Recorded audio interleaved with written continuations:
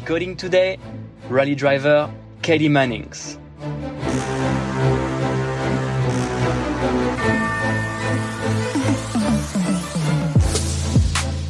Hey guys, I'm Mathias Dandois. And thank you for tuning in the third episode of my podcast, Decoding Athletes with Red Bull.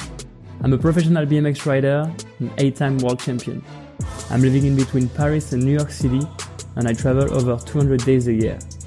I started to ride BMX when I was 12 years old, and I never know where I am when I wake up. Now, I started this podcast because I want to find out what does it really take to become an extraordinary athlete and help other young talents to find their path. In the previous episodes, I've talked to trial freestyle legend Gianni McAskill and professional snowboarder Scotty James. If you've missed the episodes, make sure to subscribe and listen to the podcast on Apple Podcasts, Spotify, and every other podcast app. You can also watch the video version of the podcast and the vlog on my YouTube channel. We'll link it all below in the show notes. For today's episode, I met with British female rally driver Katie Mannings in Zell am See, Austria, during the GP Ice Race. She's attempting to break through onto the WRC Junior circuit. Since I spoke to Katie, her season has unfortunately been put on hold for obvious reasons. But it was fascinating to hear from her about how she spends her winter racing on ice, how she wants to go up against the boys and prove girls can drive. It was one of the most interesting conversations I've ever had with an athlete in my entire life. I mean, Katie did her first handbrake turn when she was 13 years old. Her first rally race, she did not even have her driving license. And anyway, she didn't even pull her driving license first go. What a legend. In this episode, Katie will tell you about her scariest crash when she ended up in someone's house and having coffee with them. Well, she didn't knock on the door for this one. Without further ado, all the way from Great Britain, the rally driver Katie Mannings. We changed a bit of a location today. We are in Austria, in Zell am See. I have no idea if I'm saying that right. But it's a little ski resort in the middle of Austria where they are hosting the GP Ice Race. It's basically like a car race on ice, on snow, where a bunch of different cars get to go around, like legendary cars, new cars, electric cars. And I have the pleasure to have a legend with me today, one of the best rally driver in the world, Katie Mannings. Welcome to the podcast. I'm really excited to be here. Thank you for having me. How did the weekend go for you? Oh my God, it's been insane. This race is like nothing I've ever done before. There's like new cars, old cars, some new drivers, some guys that have never driven on snow, and there's world champions, Marcel Hirscher, the skier. Yeah, there's been amazing people out there on the track. It's been a real honor to drive. Yeah, it's Marcel Hirscher, like the legendary skier from Red Bull, right? Yeah, exactly. I was like, what is he doing on the track with a car? Has he been driving before? No, so I actually spoke to him earlier this weekend, and he said he was so nervous because his comfort zone is like between the ski gates, and it's what he's used to. He can deal with it. And he said this weekend he's like completely out of his comfort zone. But since he retired from skiing, he wants to try something new. So he's gone to car racing. And he's got Ekstrom as his kind of guide and his experience. I think he's the teacher, but he was still saying, I'm so nervous for the weekend. But I think he did a really good job. I was watching, It looked awesome. You look really professional. Yeah. Have you driven on snow before?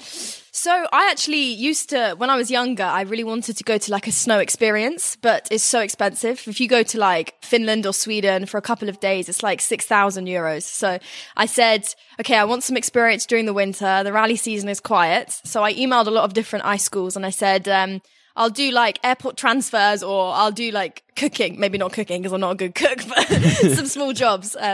In exchange for some tuition on the ice over the winter months. And then I had a French company actually reply to me and say, oh yeah, we need an instructor. But at that point, I'd never driven on ice before. And so I said, yeah, I'll do it. But when I arrived, it was like a very small company. There was only 4 instructors. Everybody was French and all the clients were French. And I didn't realize, but all of the instruction that I had to give would be in French also. So it was a complete disaster for me because, I mean, I studied a little bit French at school, but never like a huge amount. So it was learning on the job. But then it meant I got to spend like 2 winters in Lapland in Sweden, just drifting cars on the ice. It was cool. Wow, that's amazing. Yeah. This is sick. And yeah, you've been driving for quite a while. I read online that you were doing your first handbrake turn when you were like 13 years old. Yeah. Something like that. What made you do a handbrake turn at 13 years old? What the inspiration came from? I think it's my dad.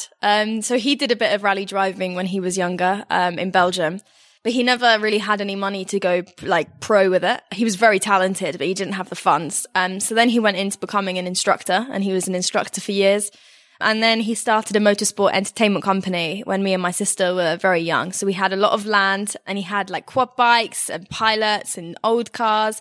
And so we always used to have our friends over and like play in the mud and slide cars. And then when we were 14, actually, he said, where we lived is very remote, and the roads in the winter, they're not gritted with salt. So it's very slippery, like driving on ice here. Then he said to me and my sister, he wanted us to have some good car control for when we start driving on the roads normally. Because for us, it was an hour drive to school every day. And it was when we were driving ourselves, he didn't want us to have stupid crashes. As being a rally driver, he wanted us to be good. So he entered us into something called grass auto testing, which is like a slalom on grass. It's like handbrake turns, reverse flicks, some car, like stunt driving, the way you learn stunt driving. And so we started, and I was much more competitive than my sister. She's like really chilled, likes hanging out in the hospitality, and I'm like desperate to race. It was the right time when I met Peugeot Sports. They were looking for a young driver. So we just started our project straight into the European Championship, which was a big step for me. Wait, so you did your first race before you had your driving license? Yeah, so I was doing grass auto testing since I was 14 on fields. And then when I was 17, I went to a test with Peugeot. So I didn't have a rally license at this point, but I just passed my driving test in England, my normal road test. And we came out to Mont Blanc. So for me, it was the wrong side of the road because in Europe, in France especially, you drive on the wrong side. You guys drive on the wrong side. Let's not start with that. And it was the wrong side of the car because it was left-hand drive. Oh, yeah. And I got straight into this car. It was a Peugeot 208 R2, which is basically a front-wheel drive rally car. And it had like a sequential gearbox, and then it had a handbrake that was a really long stick, and everything to me looked foreign because I was used to driving normal cars. And I sat in the car, and I had a French guy who was French champion at the time, but he didn't speak any English as my teacher. And so he had this stick in the car, and he just like hit my legs when he wanted me to accelerate and when he wanted me to brake. Because, no way. Yeah, like only a tap. But it made me laugh at the time because in a rally car, all your braking is with your left foot, not your right foot. So your right foot is always accelerating and your left foot is always braking. But because I had no rally experience, that was a completely new concept to me. So I had to learn the hard way by being hit with a stick, basically. So wait, you brake with your left foot on a rally car? But when I try to brake with my left foot in my car, the car's just like, rah, just stops. You just learn like that? Yeah, it was exactly that. In a rally car, I think at the brake, you have to put more pressure to stop. So it's probably, I find it easier. In my road car, I don't brake with my left foot because it's exactly the same thing. When I brake, I almost go through the windscreen, like with how hard you stop. But yeah, I think when I'm driving in rally now, I'm very used to braking with my left foot. It's a different driving style though, because sometimes like in a fast section, when there's like some bumps or something to stabilize the car, be flat out with the accelerator, but also putting a little bit of brake because it brings the car like weight down into the ground. So then you feel a lot more stable and connected to the ground. So sometimes you have to use both at the same time. No way. So you brake and accelerate at the same time? Yeah. Wow. It's one way of really burning out your brakes as well. Yeah, that's the opposite of what they tell you at the driving test. Yeah, for sure. Did you get your driving test first go or no? Do you know what? I actually didn't, but for years, I think it took me 4 years to tell anybody that I didn't, because I failed on a roundabout. I pulled out on a bus. For me, it was okay. We didn't crash. We went and there was time. But for the driving instructor, he was very nervous and he said, no, that's not good enough. But he even said, like, I did interviews like a year after I passed my driving test. I was like, yeah, I passed first time. Yeah, 100%. I'm a professional driver. Of course I did. But then it took me a while to have the confidence to say, actually, no, I didn't. Do you know that Pierre, who films the podcast, is a car instructor? No way. Yeah. No way. Oh so my God. You can just stand up and like beat him up. Like, wow. No. He is though. That's cool. And then, do you believe in talent? You know, like, do you know Star Wars, like the franchise, the movies? I haven't watched it. My sister worked on it actually. She did the costumes. No way. And you know, in the first episode of the new ones, Anakin Skywalker, like they make him do a blood test and he has a bunch of stuff in his blood that makes him like a really good driver. And do you believe that you have something in your blood that makes you a better driver than me? I'm an awful driver.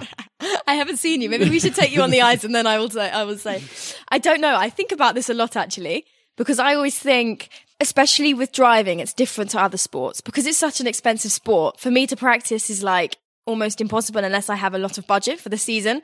Whereas, I don't know, for like a snowboarder or like a mountain biker, they can just like pick up their equipment and go practice. It's not so stressful. But for me, it's like I have to close a public road. There has to be police there. There has to be ambulances there. I have to have permission from the council. So maybe you only do this like 6 times a year. So for me, it's very difficult to practice. So we always say in motorsport, the more you practice, the more talented you are. So money buys talent, basically. That's the way it works in motorsport, which is sad, but it's also true. And you can see it all the time. Somebody can start off with not very good results or not much experience. And if they have loads and loads of practice, then actually they can beat people that have started at quite a high level but don't get to drive as much. So I think it's like any sport, you have to practice at it. I think there is also a certain level of talent. You always see it run in families. But then I think it's all the other factors that come with it. It's the support that you have, learning from somebody else's experience. And if you can put all of those things together, I think that's what makes the champions. I don't think it's just talent. Especially in motorsport. Maybe in other sports it's a little bit different, but in motorsport, from my experience, it's always down to who you know, what resources you have, how much budget you can have for the season, how much you can practice, and all these things together then help you to become a better driver. Yeah, it's insane. That's what I was noticing earlier today. It's like when I'm going on a contest, that's just me and my bike, you know, when I want to go ride or train, I just go down my street and I just ride the street outside. And it just made me think what you just said, that you have to close the road, have ambulance, everything. And today at the race, you had a whole crew with you, someone that takes care of the car, someone that takes care of the transportation of the car, your family, everything. It's pretty crazy. Isn't it stressful for you? Yeah, I mean, it's nice in some ways because when you have a good result, it's like a teamwork. It's a really nice atmosphere. But at the same time, there's like, if you're trying to run it individually, if you're not kind of working with a team, especially when you first start out, that's why it's so expensive, because it's not just yourself and your co-driver that you need to think of. It's like the mechanics, the engineers, the truck drivers, the ferry that takes your car to a different country, all the flights. Like, it's very quickly adds up.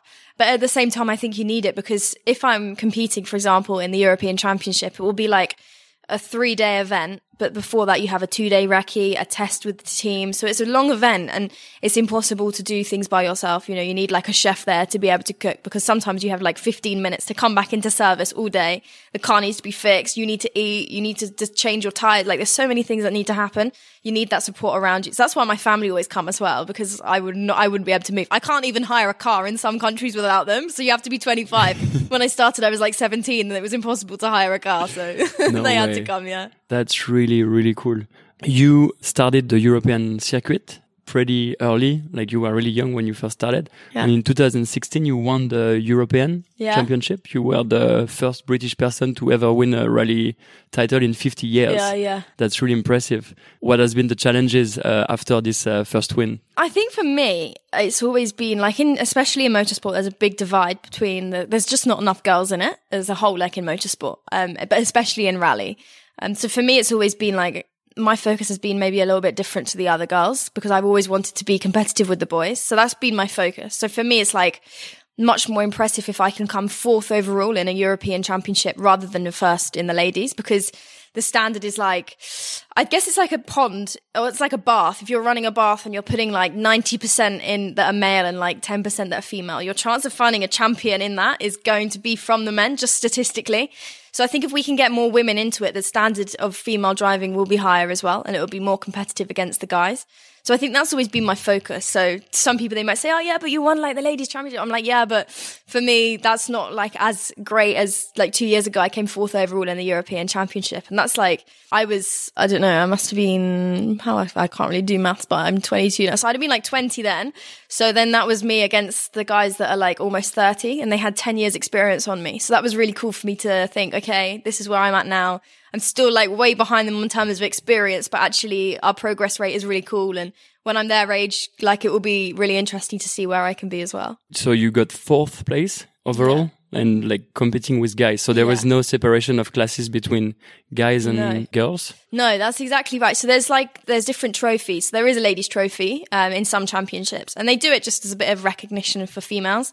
But actually, you can always win the guys' championship as well. It's like the same thing. It doesn't really count as girls and guys. There's just a ladies' trophy as a bit of a side thing. It's not the main event. It just depends which category of car you're in. So if I'm in the same car as the guys, that means I count for the same trophy overall. Wow. So are there any other sports where guys compete on the same class with ladies? I don't know. It's one of the only sports, actually. It's super exciting. Yeah. And it just shows that if you got forced, that any woman can just beat any man. Yeah. It was like the Women's World Cup last year, and so many people were into it, and they said like, whoa, women's soccer is actually as entertaining as men's soccer. And I guess it's the same thing with rally drivings. Yeah. It's definitely as entertaining as the men's. And what do you think is the key to get more girls involved? Oh, my interest personally has always been in seeing how far you can go. So there's been like loads of guys at the top for years in rally, but there's only really been one woman who was French, actually, called Michelle Mouton, who's like a complete legend in my eyes.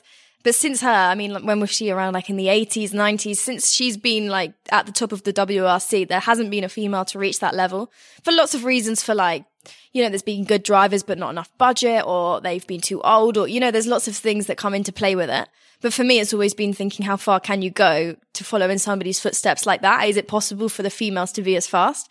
So I think it's pretty similar for the other girls, but I think it's also opening the door at the right age. Motorsport isn't very accessible for like somebody that's not had it in their family or hasn't been surrounded by it when they're growing up. It's not it's not a hobby that you say one day, oh yeah, I'm going to go and like race a car today, because if you don't own one, it's, you need to buy one, you need to find a team, you need to understand how it works. So we do I work with some different organizations, one called Dare to Be Different, which is like, we do events with very young girls like in school ages. So anything from, I think they do them at like 9 years old through to like 16. So the perfect ages to start motorsport.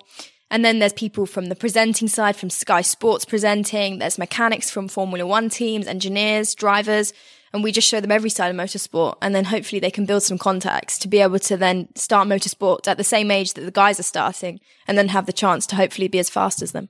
That's amazing. That's exactly what we try to do in my sport. Yeah. It's about to get into the Olympic Games, but the IOC said in order to become Olympic, we need equity in women's and men's. way. So we need to have like more women's into the sport. So that's what all the professional riders have been trying to do, is just like to promote the sports towards women. And it's been actually incredible to see their level increase. Really? Yeah. Oh, that's awesome. It's been really, really cool. And do you have the same competition for females and males, or is it separate? So they have a separate competition, but the level is really increasing. And I think like the appeal of winning Olympic Games obviously is making a lot of these girls go crazy. So that's... I would start just for that. No, yeah, for sure. For sure. That's super, super interesting for everyone. Let's just go back a little bit to the money side of things, which I think is really like a big factor in motorsports. I was just with Cyril Després. He's a moto Dakar 5-time winner, and he told us the first time he wanted to race Dakar, he had to fund his race by selling bottle of wine. No way. Like he sold, I think, 5,000 bottles of wine in order to pay for his Dakar fee. And I read online that at some point you had to use some other guy's tires that were already used in your own car. This is still me. This is not in the past. Yeah, for sure. I mean, this was last year, and every single year. I've never, ever, still to this day, done a race where I've used the allocation of tires. So, because it's so expensive, for me, to raise the money to go to a race is so hard. The things like tires extra. So that's not the focus when you start. When you think, okay, so in next month I want to do this race, the tires are obviously an extra. So obviously if I can use as many tires as I can afford, that's great. But actually, if there is a team that have got the full allocation of tires, they change the tires regularly. So what they take off the car is still pretty decent. So sometimes I just take them and I'm like, yeah, that works for me. And I'm driving, I'm here, I'm smiling. So that's fine with me. But yeah, I mean, it's obviously not ideal. I think this year will be the first year when I actually kind of go in with like a fair chance. And, everybody's cars are the same. Everybody has the same allocation of tires. Going into the World Championship is like a different level of that kind of professionalism in the team, which is awesome. But I think you do what you have to do to make it work in sport. I mean, especially when you start out, my whole family sacrificed so much. We've sold cars, we've sold, any little thing that we have to think, okay, yeah, if we sell this, we couldn't go to this race. Like I sold my first rally car to pay for one of my competitions a couple of years ago. And that's what you do to try to progress, I think. Wow. What's the craziest thing your family has done to fund a rally race? I think we're still doing crazy things every single day. This is awesome. This year, it's going to be your first year in the World Rally Championship. Yeah. And it changes a lot of things because it's the same car for everyone. Am I right? Yeah, exactly. And so it's like you're going to have a massive chance to defend your chance and to prove yourself as one of the best rally driver in the world. How did that opportunity came up, the World Rally Championship? I think it was a combination of factors. With some of my athlete managers in Red Bull in England and different sponsors, people have always wanted me to go to the World Championship, which is awesome because that's always where I've wanted to be as well. Everybody's got the similar interest of seeing how far we can take it and how far we can reach, with the sport. They were obviously looking for opportunities for me, and then some of the teams were also looking for opportunities. As we were saying earlier, the whole equality thing is very, in motorsport, is exactly the same now, to kind of make the sport more mainstream and have the same support that other sports have. We need to show that actually it's diverse and that there's opportunities for everybody. And so I think different teams are recognizing that, and different sponsors especially. So people are starting to kind of look around now. And I think I was in the right place because, being a female, obviously that's quite unique in motorsport. So it's a cool opportunity. And, I just got to kind of embrace where I'm at. But it was a deal that came together from loads of different people having a conversation. And I was one of the last people to be involved in the conversation, but that's the way it is sometimes. And, it's been really cool to have that opportunity. But I think, as you say, it's like a massive step up for me. The category that I'm in, some of the competitors have been in it for already like 5 or 6 years. So the same car, the same team. So they know how things work. For me, I've driven the car once. It was awesome, but I don't have the experience of the little intricacies about the car and what makes it fast on some surfaces and the little things that takes years to develop with your engineer. So for me, I think the first year in the World Championship will be a learning experience. The events are so much longer and so much more difficult than I've done before. So I'm just hoping to enjoy the year and not put too much pressure on myself. Because I'm still young also, like the age limit for our championship now is 30. And so I'm 22 now. So I'm still going to be one of the younger guys out there. And so, I think it's just about learning as much as I can from the other drivers as well. Rally's like a family. It's not like a sport where people don't share stuff. I think the faster you get, probably the less you share, your competitors share. But at the same time, people help each other. And I think you really need that in a sport where it's like so difficult to get there. There's like that level of respect for somebody that can make it happen. So it's the junior WRC. When is the first event? So I'm heading to Sweden in a few days, actually. So it's literally next week. So I've been ice racing. It's perfect preparation for it, really. I was saying, though, going from this car, it's like 650 horsepower. Going to my car, which would be like 200 horsepower. It's a bit of a difference. Maybe I will get bored on some of the long straights. I tested the car the other day, and I have a test before in Sweden, in Norway actually, on snow. So that'll be my first time driving on snow with proper studded tyres. So I'm excited for that because the level of grip will be like better than on gravel. So I'm really excited to try it. It will be a really cool opportunity out there. Do you believe that the thing you did this weekend, driving on ice with the 650 horsepower Bentley, is going to help you to do good at I think it's good for your confidence to sit in a car and to be used to speed and drifting in a car. Any experience is good experience, especially as we talked about earlier with, the opportunities for testing and for practice being so rare. Any chance I can get to drive any car is awesome for me. But then at the same time, it will handle very differently to how the Bentley's been handling. It's a front-wheel drive rally car. It's not four-wheel drive. It's a very different car. But at the same time, I think it's more about your confidence going into the race and how your mental state is. If you've been in a car recently, it really helps. Oh, for sure. And how did the opportunity with Bentley came up that weekend? This is amazing. I talked a little bit with the Bentley guys, and they were so hyped to have a girl driving the car. And that was, I think that adds up to their communication and marketing to have a girl driving. How did the opportunity came up? I can't remember where I was. I think I was in Manchester, and I had this message come through from the director of motorsport just saying, we've had this idea. Do you want to have a phone call? And I was like, well, I'm only 15 minutes away from you guys. So I ended up just going around to their office, and I sat chatting to the director for ages, and he was sort of saying they were looking to do something different. Bentleys are classic cars and they're beautiful, but they wanted to show the dynamic side of it because the cars are, they're a performance car. They are really like a sports car and they're awesome to drive, and they really wanted to show that off. So they're thinking of doing different projects and entering different stuff that you wouldn't expect from a Bentley. You have the classic Bentley boys, that stereotype, and they were trying to just show the other side to that. And so they said, okay, well, if we're going to put it on an ice race, why don't we get a woman to drive it and just go double with it? And I love the idea. Obviously, it's an awesome opportunity, something completely new for me. I toured their factory, the whole production line of their road cars, and it was absolutely amazing, the place that they have. It's like top secret, but it's just so cool to be there. I was like starstruck in the garage.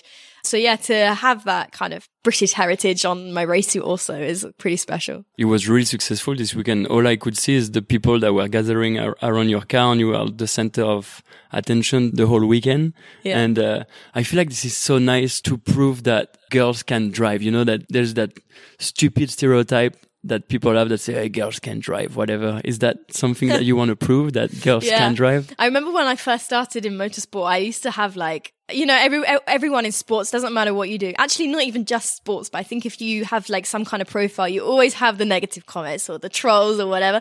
And I remember when I first started, there was people that would write me a message and just say like, oh, stop rally driving, go and make me a sandwich, or go and paint your nails and stop driving, you know, like, oh, women drivers, everything like that. But yeah, at first, it used to upset me so much. I remember reading one comment after my first competition, because I went straight into the European Championship with no experience. So obviously I wasn't like on the pace at the start, and it took me, like, I had to learn, as everybody does, but I'd just done it in a higher profile championship. So I think people were thinking like, why have you done this? You know, you've got no experience, you have no level of driving. Why have you gone and done that? And it really upset me, my first comments. I was so gutted by it. And then after that, I kind of thought, oh, you can read. I read an interview with Sébastien Ogier, and he said you can like have 1,000 good comments and 2 bad comments, and they're the ones you remember. You always remember the bad comments. It's like even on Instagram, if there are like 2 dickheads that write like some negative stuff, and you always remember the 2 bad stuff. It's crazy. Yeah. It's so I crazy. try to block that out now. And then I think your driving does the talking. If you get something like that, just post a good fast bit of clip of video of driving and just don't say anything. And Oh, for sure. I mean, going inside the car with you today, I was like feeling super confident, and you can watch all the action that happened today on the vlog that just came out with that podcast. If you want to see a girl shred a car, just watch it. You were even pulling a skier. What was that all about? Insane. So we came to this event and we didn't really know what to expect, because Bentley's never done anything like this before. It took us ages to find a skier that would say yes. Nobody wanted to do it because they were all, you know, it's like in the middle of winter, so it's the competition time for all the professional skiers. And so we managed to find this crazy like Swiss guy who was awesome, and he does really like loads of content videos and he does crazy stuff, but normally like in deep powder, lots of jumps and stuff. So racing on ice like this was very different for him as well. But yeah, he seemed up for it. We didn't even practice though. We went straight into the race yesterday. I was like, hey, I'm Katie, he's Fen, let's go. So trusting me with his life. I was actually pretty nervous because in the regulations for the race, they were talking about the size of the studs that you can have on the tires. And it said they have to be commercially available. And I think we took it a lot more literally than some of the other teams. So some of the teams came with like 12mm studs. We only had 4mm studs. So it was a lot more slippery for us and less grip. So I was nervous about the amount of sliding I would do and if the skier would be able to, you know, control it behind me as well.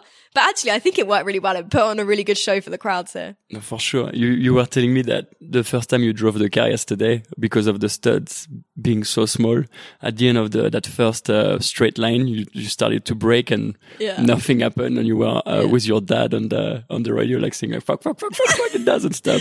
Can you let the listener know, like, what's the feeling of being behind a rally car like that? That was horrible. That feeling was not a nice feeling at all. That was like the feeling when your stomach goes into a knot and you're like, I don't want to be here right now. And it's like the time slows down. I went into that corner and I thought, okay, I don't have like a very big stud on, so I'll brake early. I'll make sure like I'll go in slow. It'll be okay for my first lap. I'll get a feeling. But what I was already going was way too fast. And I went to brake and the Bentley team was standing on this corner with all the spectators and they said, oh my God, she's not going to stop the car. And I thought I'd just send it. So I just threw it sideways. And there's this like really cool video of us skidding and like the back of it just trimming the bank with the snow and like kicking up a snow cloud. But I was so worried because it's like, you know, I don't want to hit the bank on the first corner of the race. It's so embarrassing for everyone. But no, luckily we made it happen that time. But there was loads of GoPros that were filming in the car and the guys were watching the footage back last night and they were like, were you just talking to yourself in the car? What were you doing? But I actually had my earphones on and I was speaking to my dad because he was kind of helping me from outside the car.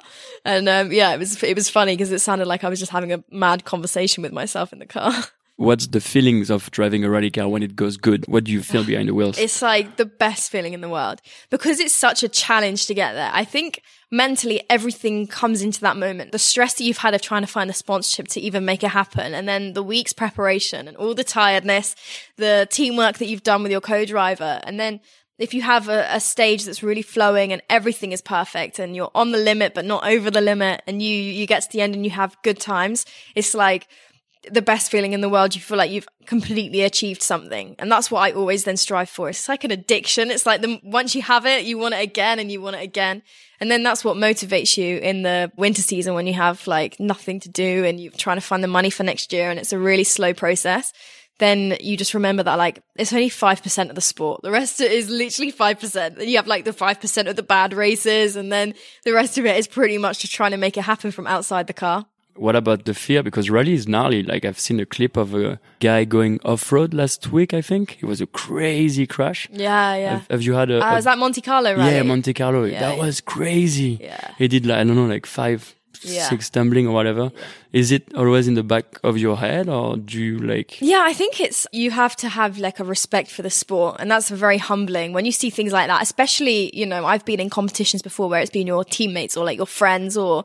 It's difficult if you're driving like on a stage and you see another car that's crashed. Sometimes it does make you like double check yourself and think, okay, you know, this is a sport. I'm not saving lives here. I'm not a surgeon. I'm not, you know, this, you have to remember that actually it's the same for the spectator safety. If you see spectators standing in like dangerous places, then you think it does make you not drive to the limit because obviously it's like, we do this predominantly for fun. Yeah. It's like some people's jobs and it's an industry, but at the same time, it's a sport.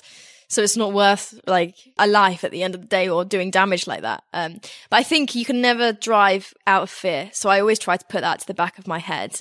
The cars are so safe now, you know, prepared so well. But at the same time, when you do have a crash, it's like, oh, wow, that can happen. Like you forget sometimes that actually you're not stuck to the road. And sometimes, but it's that shock of when you go off the road or you roll. I just sit there and I'm like, what happened there? Why? No, just like, it's like you're playing a video game and you want to be reloaded back onto the road to carry on, but it doesn't happen. You just sit there. You've had a crash like that before, tumbling off the road? I had quite a bad one in Poland a couple of years ago, actually, where it was a very fast road and, some people pulled out of the rally, like there was world championship drivers there and they pulled out because they said, whoa, this rally's too fast. It's like too dangerous. I don't want to drive it. It was a very narrow road, but it was like in a residential area. So there was lots of houses around. And we went over the top of this crest and one of our wheels still caught grip on the tarmac and the rest went light. And it literally just spun us around on the spot. And we were going fast at that time. It was like fourth gear. And it spun us round and we ended up like going towards this house and we hit this concrete swing which flew us up into the air and we were flipping in the air. And we ended up hitting and smashing into the side of someone's house and sliding down the wall. And we actually broke through their wall into their living room. Like it was mad. And on the camera, you heard an onboard scream and it was from the woman inside the house. It wasn't from us on the outside. So after that crash, I was like, whoa, that was quite luckily everything was okay. And the rally has insurance, so it pays for, the house and there's no damage. You were inside someone's... Yeah, pretty much, yeah. We went into their living room. She went inside someone's living room without knocking. Just blam. Is dinner ready? Do you know what? I felt so bad because the woman was making coffee in the house, but she ended up just giving up to me and my co-driver and we just sat outside having coffee. It was the weirdest day ever, yeah. Oh my God, you should make a movie about that crash, just having coffee with the destroyed house. No, I know. Oh my God. I have a photo of like the paint of our car just spread down the side of her house. It was insane. Yeah. Wow. Luckily, me and my co-driver walked away from it and, there was nobody hurt in it. So it was completely, apart from the house, it was fixed within a few weeks, but still it's amazing to think you can do something like that in a rally car. Because if that was a road car, it would be like a complete disaster, but we just walked away from it and it was fine. I feel like sometimes, even for me, it's good to have a gnarly crash and walk away from it because then you can know you can crash and still walk away from it. And it kind of builds your confidence of knowing that, okay, some accidents can happen, but I can just move on with it and then just go with the flow after that. Yeah, you have to accept it's part of sport. And, if you're going to be trying to find the limits, then sometimes you go over the limit as well. And exactly. It's the same for everyone, I think. Even you see it, like with that crash in Monte Carlo last week, the boys, that was world champion, the boys at the top, it still happens. It still happens. What's the goal for your first year in the junior WRC? It's crazy that it's your first year, and what's your dream for this year? My dream for this year, I think, is to get as much experience as I can in the championship. You know, this is completely new to me. I've never even like spectated on these rallies. So just seeing them, seeing the roads, seeing the conditions, getting a feel for the regulations and the rules. There's so much, it sounds silly, but when you think about it as a competitor, there's so much that's like a foreign object to me that I don't understand about the World Championship at the minute. So I think it's going to be just like taking each day as it comes, trying not to get overwhelmed by it, trying not to put the pressure on myself. Because there's always, you know, when you start a new championship like that, the media are like, oh yeah, you're going to the world. And it's like, oh no, stop it. I think for me, it's just going to be literally seeing it as a rally, like a normal rally that I've done before, taking it step by step. Like Sweden, I've never even driven on snow before properly with like the rally, in a rally car with rally studs on it. So that's just going to be a new learning experience in itself. Whereas there's like some of my competitors live in that town where the rally's based. So they know the roads. They know exactly what's happening. Okay. They know where it's flat out and they have that experience over me. So I think it's being realistic about it as well and just taking as much experience as I can so that in the next years I can hopefully be competitive with it. So this year is going to be more about the experience than like results, pretty much. Yeah, all right. For sure. How many rounds do you have this year of the WRC, junior WRC? So it's only 5 actually this year, which is not a lot when you think of like a full year of competition. It's pretty spread out, but then it takes a lot of preparation for each of the events. They're long events. You know, you need to turn up on like peak, know what you're doing, have done your work, research about the conditions and the surface and like discussed it with your engineers as well. But hopefully I will do some additional training rallies in the middle of it or at least some testing just so I can stay fresh and current in the car. Yeah, I feel like in rally, the more it's so difficult to train. So every opportunity is a good opportunity to like progress pretty much. Yeah, it is for sure. I mean, I've had it before where you think, it's perfect. Like I remember once last year we had a 2-day test, which was going to be awesome. And I'd never had that before. And I thought, okay, I'll turn up and we were testing in France. It was a gravel track. And then within the half an hour of the first morning, there was like loads of snow because it was near the mountains and the truck was getting stuck at the top. So we had to quickly pack the rally car in and leave. And so I literally half an hour was testing and then that was it. The test was cancelled. Wow. So things like that happen sometimes and it's you know, you just can't help it. But it's always nice to test when you haven't got a competition immediately following that, because if you crash the car, it's not great, but you can still prepare in it. It doesn't mean you have to miss a race. Whereas if you test, normally we test 1 day before the rally preparations start, just so it's fresh. It's quite a nice way to do it because it means you can test in whichever location you're in. But at the same time, if you do damage the car, then that's what you have to compete with. You can race. Any other girl in the junior WRC this year? No, no other girls. Actually, I don't think there's ever really been. Maybe like they've dropped in for 1 or 2 races in the JWRC, but not like a consistent competitor in it. So that would be new as well. Whoa! So this is pretty much like a legendary step for this. Is sick. Yeah, it would be cool. I mean, no pressure. no, that's sick. Yeah. I thought it was gonna be like other girls, but that's sick. You're gonna be the only girl. I guess that attracts media. Yeah. And for that reason, I always try to have a female co-driver as well, because to keep 2 girls in the car, I think is really cool. I think subconsciously as well, if you see, I think not me being sexist, it's just the way that I think it looks from the outside. If you see a guy co-driver with a girl driver, automatically you think the guy coaches the girl just because of the way that your brain works. I think it always works like that. Whereas if you see 2 different girls, there's a very different dynamic in the car. And it's like, they're doing it because they've got there and they've got, you know, it's a bit more, I don't know, a bit more like power. Let's talk a little bit about that, because a co-driver is mad important in the car, right? What's the kind of relation do you have with your co-driver outside the car, for example? You have to be friends. I think that's one thing that I learned, because you just spend so much time together. You're traveling the world. It's almost like having a sister that you're like living with on events, and you have to work as a team in everything else. You have to be considerate and understanding of people as well, that people have bad days or, you know, days when they're not that happy and things like that. So outside of the car, that's really important.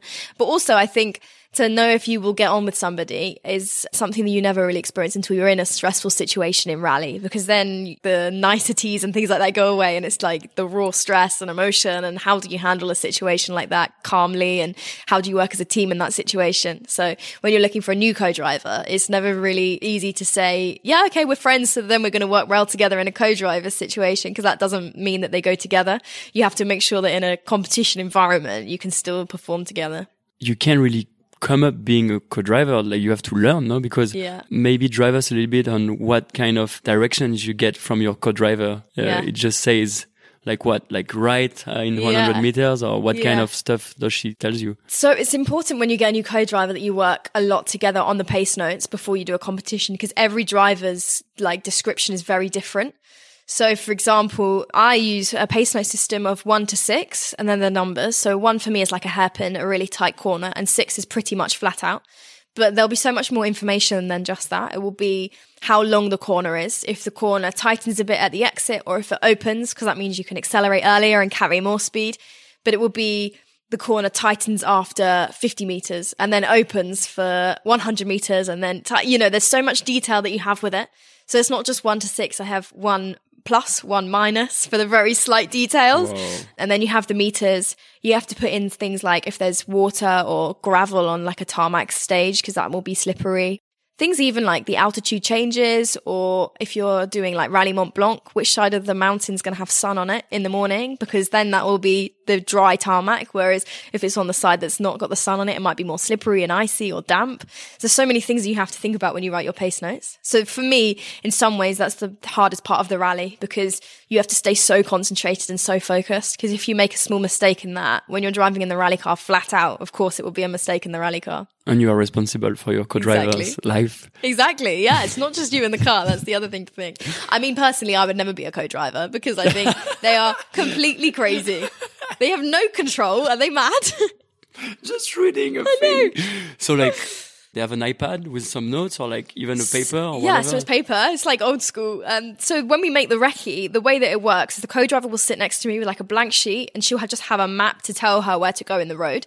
And I will be just driving down the road and shouting the instructions. So I will be saying the pace notes that I want. So she'll write it, and then we go back to the start of the same stage, and she reads it back to me, and then I have to check it and make sure it's everything I see. And then literally the next time that we go, we'll be flat out in the rally car, so that you can't learn the track like that. It's like raw. Yeah. So that's only pretty much 2 goes before you... 2 goes, and then it's flat out. So we also record on GoPro the video. And so it's very common for us to be up till like 2 a.m. in the morning, watching the video back and changing the slightest little things on pace notes that maybe you missed just in the real life version of the recce. You could do it with, we call it a video recce as well. So you can check it with the GoPro footage.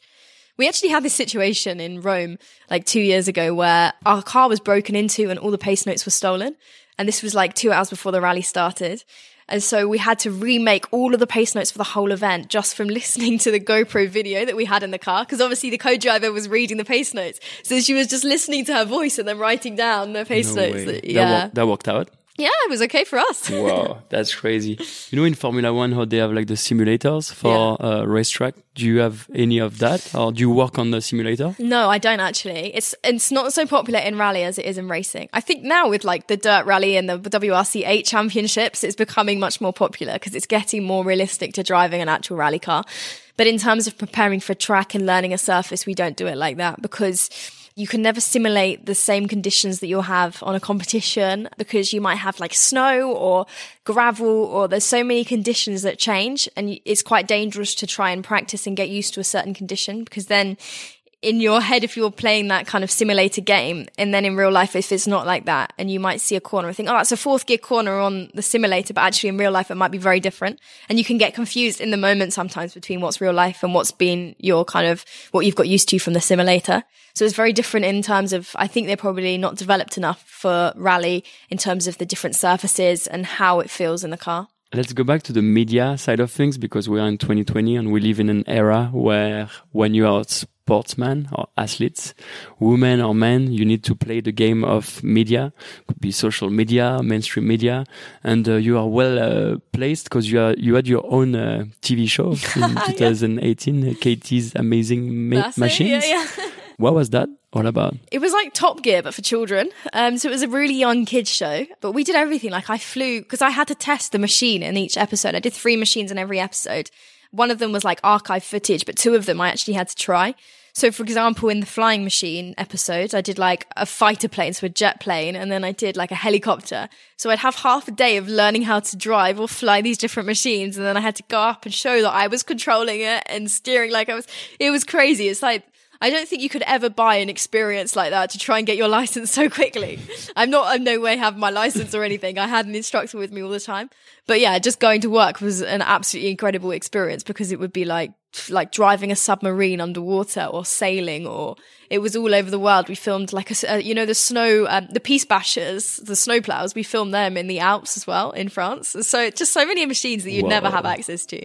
But it was funny because it was a BBC production and I had the call. I'd never presented anything and I didn't really it wasn't something I was looking to do. I didn't have an agent or anything. And then I had the opportunity and it literally just did it because the money from that was then able to pay for me to go racing for some events. So that was kind of my motivation behind it. But then at the end of the series, it was really popular. And so they commissioned another 2 more years of the series. But for me, trying to split my time like that across doing a competitive championship and presenting this show, it was like a full-time job. Every single day when I wasn't racing, I'd be working on that. So it was very draining and very tiring over time. And I'd turn up to competitions not prepared and quite tired. And so I thought if it's going to be they wanted a bigger series, they wanted it to be better, there was more budget going into it. And for me, I just wasn't able to compete as a competitive athlete at that time in my career. If I was also it was like 2 full-time jobs. I just couldn't do it. So you have to make the call at some point. Yeah. You just can't do both. And same situation happened where this year you were maybe supposed to do the announcing for WRC TV thing for Red Bull. I don't know. Yes, yeah. And you turned it down because you wanted to focus on the championship. Yeah, it's difficult because it's like, even though it's still in the sport, it's for me as an athlete, I think your credibility is on the line, your reputation from other brands, other sponsors. I think it's cool to do stuff. As you say, we're living in 2020. Media is important. Speaking on camera is important as an athlete. You need to be all-rounded now. You need to be able to do everything. But as soon as I go the other way with that and do too much presenting, then I think you lose your driver side. And for me, that's what makes my fire burn. That's what I could never, I need that adrenaline at this point in my life. And so that's why I had to put my competition first, because I didn't think I would get the opportunities again. If I said yes to doing loads of TV, I would slowly lose the driving opportunities. And it would be, maybe one day I'll be able to go back to presenting when I'm finished driving, but I don't think you'll ever have the opportunity to go back to driving and to do it properly. That's really smart. And I think that's what it takes to be a professional athlete at the highest level, is just to make the right decision at the right time. And I think you made the perfect decision. Yeah. And this year is going to go incredible for you. Oh, I hope so. And I really hope for you that it's going to go. Thank you. That it's really going to go incredible. What would you say to young Katie at 13 years old, pulling that handbrake? What would you tell her right now? What are you doing? No, I mean, I wouldn't change anything. I think it's been a hard journey. There's a lot of sacrifices you make and that people really don't see normally. A lot of stress that people don't see. Everybody just sees the events and the fun side of it, the glamorous side of sport. But actually, there's so much work that you put in to make it happen. I'd say, and I probably say this to myself now, it's not something that I've changed with, but and my sister said it to me a lot, just relax, smell the flowers, enjoy the ride. I think I've always been stressed on how I'm going to get to the next event or how I'm going to make something happen. But we always say the universe finds a way, the universe makes it happen for you. So it's just about relaxing into it and going with the flow, and great opportunities will come, and there will be when something goes wrong, if you have a crash, it's meant to be, something will happen, something better will come along. And, that's the way that I'm starting to try to live my life more now. But yeah, I think that's probably my family's influence on that as well. Yeah, it seems like you are super close to your family. They are here today, your mom and your sister. Hi, guys. And your dad being a professional rally driver back in his time too. How important is your family in competitions? Yeah, so much. The last year, my family were quite busy. So normally only my dad would come to the races. But before that, my whole family has kind of come to every race. And you really feel that gap when they're not there. So this year we've kind of said, whatever happens, it's a new championship. Everything's new. We just have to be there together. Because what a once in a lifetime opportunity to go to these amazing places and to just experience it. And really everybody plays a part in the team. My mum is always standing there filming everything. So she gets everything from my Instagram, all of the shots. And then even we've had it before where the brands that I've been sponsored by have been asking for these videos that my mum makes because they're so good. Her footage has been on Eurosport. It's insane. These are her iPhone clips that she's making on iMovie. And my sister always comes, she's a nutritionalist, so she'll be doing healthy cooking to make sure they have right energy. My dad supports from a manager's kind of side in driving, but also with the business deals and teams. So everybody has their individual part in the team. And if one person's not there, then you really feel it. But I remember my sister, she had a ski accident and she did her ACL and she was going in for surgery. And that was the same time as I was competing in a rally in Cyprus. And my mum was sitting in her hospital room on her WhatsApp, my dad was sending her videos from Cyprus, and she would be making the iMovie from England to send to my sponsors. And it was like working like this while I was driving, just to keep the whole like team working together. And it's a good unit, I think. Wow, this is amazing. Congrats, guys. This is awesome. And I think this is a big part of your success. Yeah. They're cheap staff, I'll say that. You do your own Instagram, or you have someone doing your Instagram for you? You've got quite a big following already, and it's going to go keep on. I love it. I love doing, like, I know some athletes get really bored with it, but for me, it's like, you can tell if somebody does it for you all the time. I think I can understand on races or when you're doing stuff, but I like to keep it like personal and raw, because when I see an athlete and I see like the way that they speak, if I know an athlete and the way that they speak is not how they come across on social media, you know it's not them, and you don't really connect with what they're posting. So that's why with Instagram, I mean, I've had managers and agents in the past that say, oh, we'll take over. And I'm like, no, this is like my baby. Yeah. It's like my photo album, you know, all my memories. So, yeah. It could take a lot of time though, like, because now there is Facebook. It's not that popular anymore. Sorry, Facebook. And there's Twitter, there is Instagram, now there is TikTok. Yeah. Don't you think it's like too chronophage, like too time consuming? I try to do it so I have them all linked together, so when I post on one, it posts on all of them, and then I can cover everything. But you're right, even, you know, replying to messages from people, you get such nice messages, but sometimes when you're racing, you miss messages and then you feel bad that you can't reply. So sorry if I've done that, and thank you for your messages. But sorry, guys. Yeah. You said that you wanted to get more girls or women into the sport. What advice would you give to a 10 years old girl that want to start rally driving? I would say try to build some contacts in the sport already, because that will help you massively. Even if it's just in your local motor club, like everywhere has a local motor club within half an hour of each kind of big town or city. I'd say that there's always small clubs that will do small events, like how I started in Grass Auto Testing. It was exactly the same. And then when you go there, you'll meet somebody that knows a team, or that maybe can invite you to a test, or even start with co-driving, just to get a bit of experience in the sport and to see if it's something that you really want to do. Because, you know, you want to know if there's something you want to do. It requires so much dedication and commitment that you should really try it and see first. But I'd say, there's lots of organizations now like Dare to Be Different, and Women on Track. You know, the FIA, which is like the Federation of Motorsport, is creating opportunities for girls to try out motorsport and build those contacts. I'd say reach out as well. I mean, social media is so cool for that nowadays, to speak to kind of your heroes and see what their advice would be. But it's tough, you know, motorsport is tough. Even for me now, it's like every season is difficult, and it's not something that's ever like locked in. I don't think it's something that will change. I know some of my friends are like WRC drivers that had a drive last year and now don't have a drive. So they've gone from being like top level in the world, and just the way that the teams work, now they're like, it's like being unemployed for a year, you know, and they don't know what's going to happen, what's around the corner, when the next opportunity will come. So I think if you realize it's that kind of industry, you have to realize it's that kind of industry. So reach out if you want to be Katie's next co-driver. Reach out on Instagram. Just yeah, I'm taking my CVs on Instagram now. That's how it's working. How does it work to go from GWRC to like WRC? I think it's a big jump in budget as well. So it's normally a manufacturer backing that will get you there. So being consistent in the junior series, and then being spotted hopefully by a manufacturer or a team that will then give you the support that you need to progress up to the next level. That's normally the way that it happens. Just kind of being involved in the championship at a lower level and hoping that you will get recognised. It was obviously down to results, but as we said earlier, the whole all-rounded athlete is so important now. And I think that really does come into consideration of teams, especially nowadays, with social media and the like marketing and all of these plans. You have to find something that makes you stand out from the other drivers. So that's something that I try to focus on as well, is to think outside the box a bit with it. And I think you do tick all the boxes. So, that's very kind. No, it's true. And I really hope that you're going to make it happen. They have a limited amount of seats in WRC. It's like Formula One. They have how many teams do they have? I mean, it depends on how many manufacturers enter. So this year there's only 3 manufacturers at the top level, Toyota, Hyundai and Ford. So it's not much when you think that they only run maybe 2 or 3 cars at that level. But then there's development series. So I'm in the R2 category, and then from the step up from that will be the R5. And that's the first kind of 4-wheel drive level of the World Championship. And then the one above that is the WRC cars. And they're the ones that are very exclusive. You know, they're like, there's only probably maximum 10 per round, if that, you know. Wow. There's like, you know, probably 7 realistically. Some manufacturers only run 2 cars, some run 3. So it is very exclusive. And normally it's the guys that have been there for a long time. They don't really take chances on people for those seats. But you're gonna be the first woman to ever be in the WRC and win a race, and then and tell all these guys that women shreds. That's women shreds. I like that. All the best we can wish you for sure. You said that the limit for WRC is 30 years old, and you are 22 now, so that's plenty of time to make it happen. Yeah, I'm lucky that I'm still quite young, and I've been able to have opportunities to get me here at this stage in my life.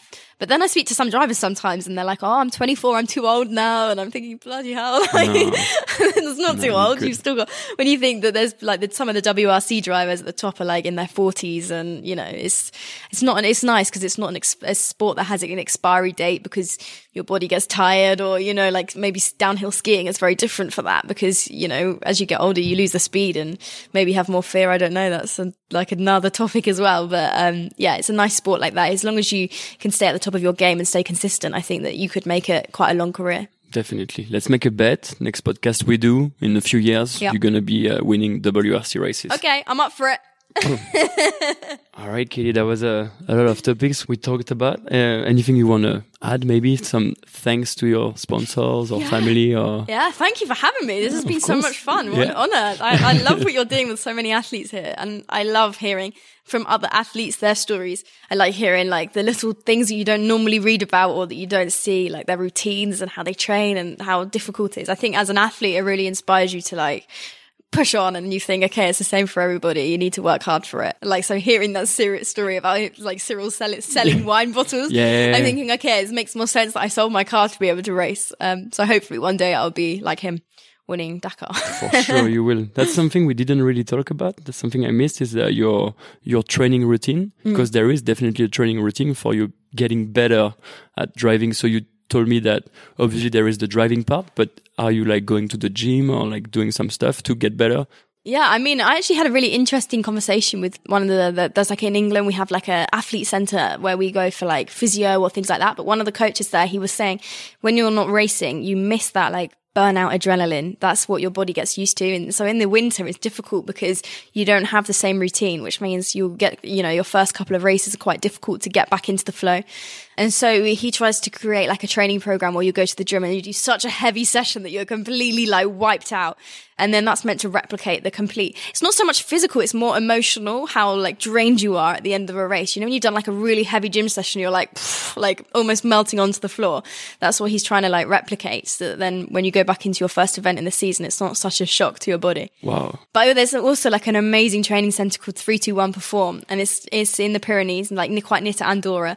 And Sebastian Ogier basically developed this school, and it's got a personal trainer there, but it's a driving performance center, and it's very focused on rally specifically. So they do like the levels in altitude, they do altitude training, they do like the oxygen tests under performance, reaction tests. They see if you feel, they've developed such cool machines. They see if you feel the car through your legs into the seat, or your bum, or your hands, or like your feet through the pedals. And they can do these tests to see where you have the best feeling. And then they say, okay, you need to work on your balance on your feet, and then you'll have a better feeling of the throttle. Or, you know, it's very, very fine details like that.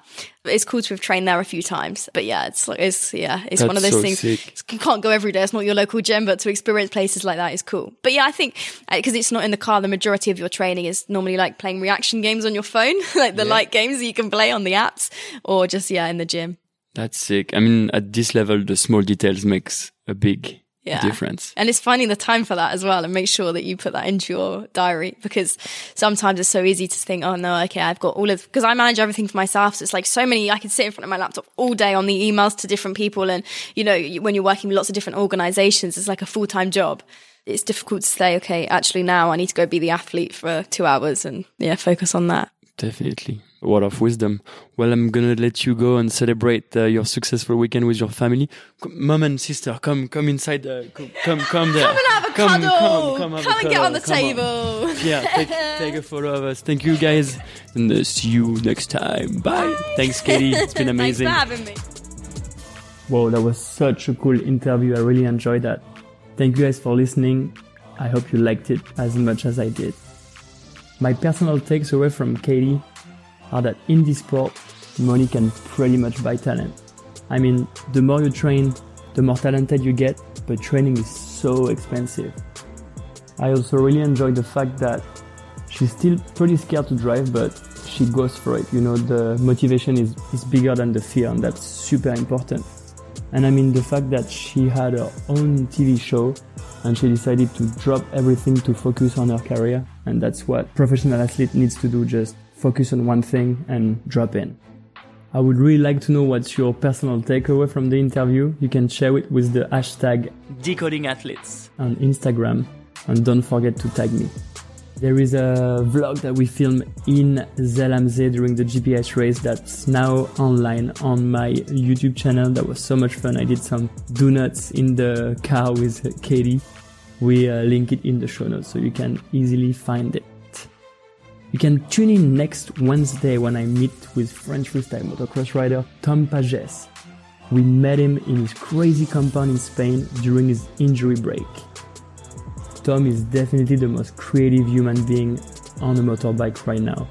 He has multiple X Games gold medal and he's created the craziest trick ever on FMX. He's also a mental beast and he'll give you all of his secrets during the podcast. I promise you it's gonna be legendary. Here is a little sneak peek. You have to accept the fact that you can crash. And then when I decided to take the more risk, that's when I grew up. He's my brother. He was not my friend, you know. You think he would have died? Yeah. And if it's my last one, he will have to be insane. They were not gonna forget my name anymore. The next episode with Tom will drop next Wednesday at 6 p.m. CET. You don't want to miss that one out. So subscribe on Apple Podcasts, Spotify, or your favorite podcast app. It was great to share this moment with you guys. I see you back here soon. Bye!